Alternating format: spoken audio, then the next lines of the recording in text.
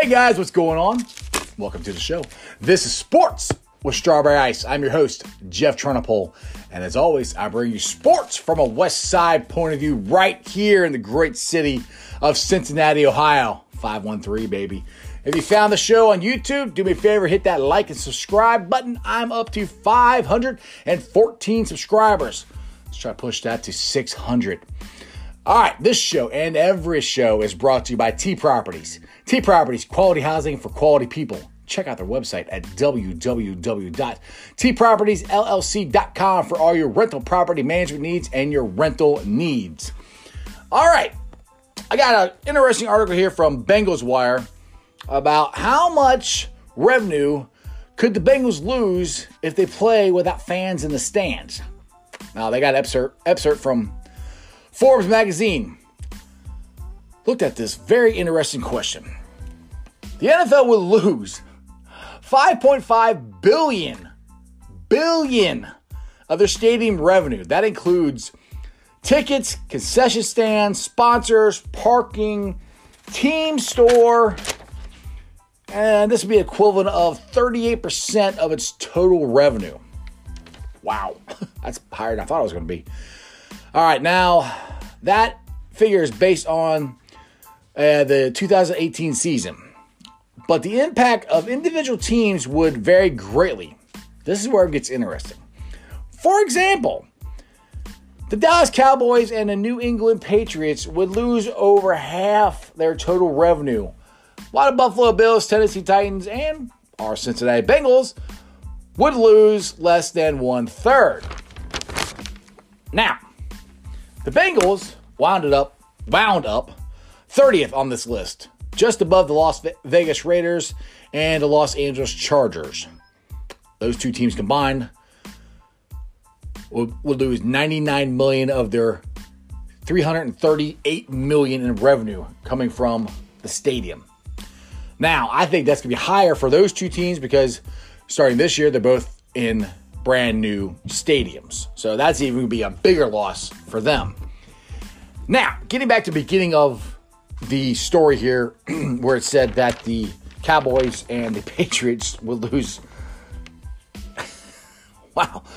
like half of their total revenue. Okay, I don't know about you guys, but Jerry Jones, do you think Mike Brown likes making money? Jerry Jones loves making money. He loves it as much as he loves football. There's no way he's going to take this sitting down. And he's a very vocal and present owner. So this is why I think that there's a very good chance that the NFL season will start on time. I just can't see these guys taking a chance of losing this much money, especially since the numbers are going down, the hospitalization's going down, everything's going down, and we supposedly have a vaccination for it now. I could be wrong, but I just don't see them doing that. I mean, they're starting to open up the facilities. They're starting to get things going. I'd just be surprised if football season does not get started on time. Just my opinion. And like I said, I hope they do. I got season tickets for the Bengals, so I want to go. All right, I got this story from Hype Stripes. Now, I talked yesterday about the offensive line and how much I think the Bengals should release Bobby Hart. Now, this is what they had to say about it. Bobby Hart has had a lock on the Bengals starting right tackle job for the last two seasons. But second-year tackle Fred Johnson could be the one to replace Hart. Most Bengals fans may already be familiar with the former Florida Gator. However, some may not realize just how legitimate a threat he is to take over the right tackle position. Here's what we know about Johnson. He's massive. He's 6'7", he weighs 330 pounds, and he's quite a physical specimen. Now, I was kind of wondering myself where we got Johnson from because I didn't know. I thought we might have drafted him, but we didn't. Okay, he was signed by the Pittsburgh Squealers as an undrafted free agent. They put him on the practice squad they found out or figured out they had too many veterans. They had to cut somebody, so they cut Johnson, and the Bengals picked him up. Now, the Bengals signed him and felt like they had found a hidden gem. Now, injuries forced Bengals to insert Johnson heavily into their rotation and eventually into a starting left tackle spot in their season finale, where he was very impressive. Now, the good thing is Johnson is very young. He's only 23. The coaching staff and ownership obviously see something in Johnson. Now, this might be the reason they did not address the right tackle spot this offseason. Now, I've said that before. I think Fred Johnson might be better than we think, and hopefully they're right. Hopefully the Bengals found a hidden gem. Because he did, when he was at the left tackle spot, he did pretty good. So, move over to right tackle. I think it's a competition between him and Bobby Hart. Obviously, I want Fred Johnson to win because I don't think Bobby Hart could block me. He probably could block me. But, I'm a fat, old 45-year-old. Anybody can block me. My 19-year-old son can block me. So, anyway, that's beside the point. I really do think that the Bengals, obviously they believe in either Hart or Johnson. I'm hoping it's Johnson because I haven't seen anything from Bobby Hart for them to even believe in him. So, this is where I'm at as far as the offensive line goes. Yes, I've said it in past. I wish they would have drafted Jones or out of Houston. They didn't. So we gotta hope they know what they're doing. They're supposed to know what they're doing. They're supposed to know more than us. They're the ones coaching them. So if you get Fred Johnson and he's your next, right tackle for 10 to 15 years, yeah. Pittsburgh Squealers, you screwed up. That would be even better. How great would that be? Is Fred Johnson becomes like an all-pro right tackle and the Squealers have this terrible line for the next 15 years? Like, we had him on our roster and we let him go. I'd be like, but, we'll see what happens. All right. Now, this is another story from from Bengals Wire. Cincinnati Bengals will be facing a very talented crop of QBs in 2020. Here's a look at their list, how they have them ranked worst to first. Now, they got Justin Herbert on here as the worst one, which is, right now, he's not set to start. So they might not even face him. But Justin Herbert, number 13. Tua Tagovailoa, 12. 11, Dwayne Haskins. 10, Gardner Minshew. Number 9, Ryan Tannehill. Number 8, Daniel Jones. 7, Baker Mayfield. Honestly, none of these guys really scare me. Even Baker Mayfield. Until that dude proves what he did his rookie year isn't a fluke, it doesn't scare me. Then, again, you got Ben Roethlisberger. Big Ben.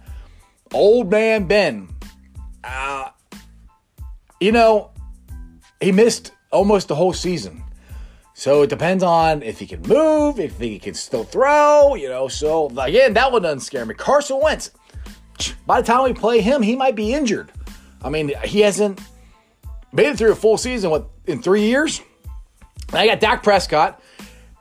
And you never know, Andy Dalton might be starting then. I'm not saying Andy Dalton's going to beat Dak Prescott. It's just some kind of silly, I don't want to say dream. I don't care. I just think it'd be very interesting if Andy Dalton is the starting quarterback for the Dallas Cowboys when they face the Cincinnati Bengals. All right, now these two scare me. These two are legit. You got Deshaun Watson and Lamar Jackson. We got to face Lamar twice.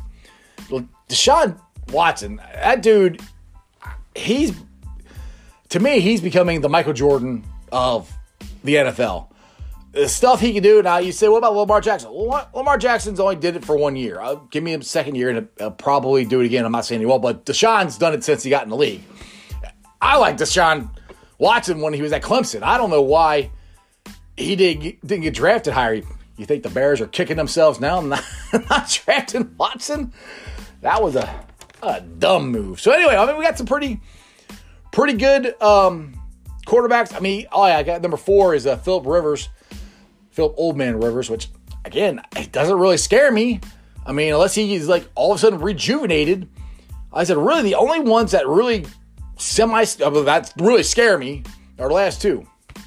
Deshaun Watson, we only got facing once. Now Lamar, we got facing twice. So, yeah, they're talented, but they're beatable quarterbacks. I mean, the Bengals get off to a good start, and Joe Burrow has a great rookie year. We got a chance of beating some of these guys. We got a chance to surprise some people, I think, but we'll see. Now, we got some great news today. This is another reason why I think the NFL season is going to start on time is today. It's happening. The Bengals are set to open PBS. Now, that's with some restrictions, which, I mean, that's how they're opening everything up, We're open, for outdoor eating or, and no dine-in. It's opening, but it's slow. So they're probably going to let I didn't read the article. I just saw it before it came on the air here. So they're probably just going to let some staff in and stuff. I wouldn't be surprised by next week if players are in there practicing. It might be this weekend. Who knows? I hope as soon as they can. From what I've read about Joe freaking Burrow, he is dying to get on the field with his wide receivers and running backs and start making some passes. So I would not be surprised. As soon as Joe Burrow gets the okay, he's like, AJ, let's go. So it's going to be cool. We'll see what happens. I kind of hope they do it on the practice field. I might go down there and watch them. All right. I got Facebook groups here that I help run that I always like mentioning on here. Hope you guys feel free to join them. We got Bengals Nation, Bearcats Country, Reds Country, and Cyclones Country.